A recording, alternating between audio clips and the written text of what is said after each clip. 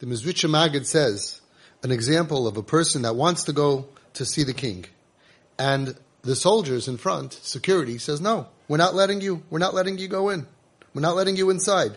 And they're standing before the Shara Melech, and they're saying, whatever you want from the king, we can give you. What do you need to go bother the king for? What do you need? We will help you. And you don't have to bother the king. And therefore, you don't have to go see the king. You don't need him. You don't need him. We can deal with you. But the smart person says, Eini roitza klum. I don't want anything. Rak ritzaynenu lirois es malkenu, like the Mechilta says. I want only to see the king.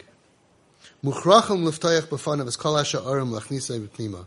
That guy, they have to open up all the doors and let him in. Ki rak kirvas elikuso yisbarach ritzayneh, because the only thing he really wants is to be close to God.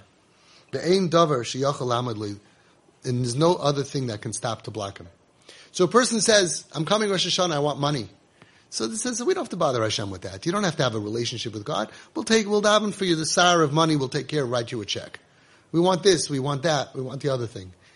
The point is, what we really want is God. What we really want is to feel kirvas elikim. We really want to be close to Hashem and to be able to be margish, to feel and to carry that feeling a whole year through the dark days and through everything, not to lose that relationship. So if we come and we say, I need this, I need this, I need this, okay, maybe you'll get what you need. But our job is to say, I don't need anything. I just need God. I just want you. I want a relationship and a closeness with you, Hashem. I want you in my life. And then all the malachim, whoever's in charge, security and all the guards have to open up and say, he wants to see his father. He wants to see his king. And once you have that, then you have everything. Then you have everything. Like the Nesiv Shalom says, Ki imcha mekar chayim.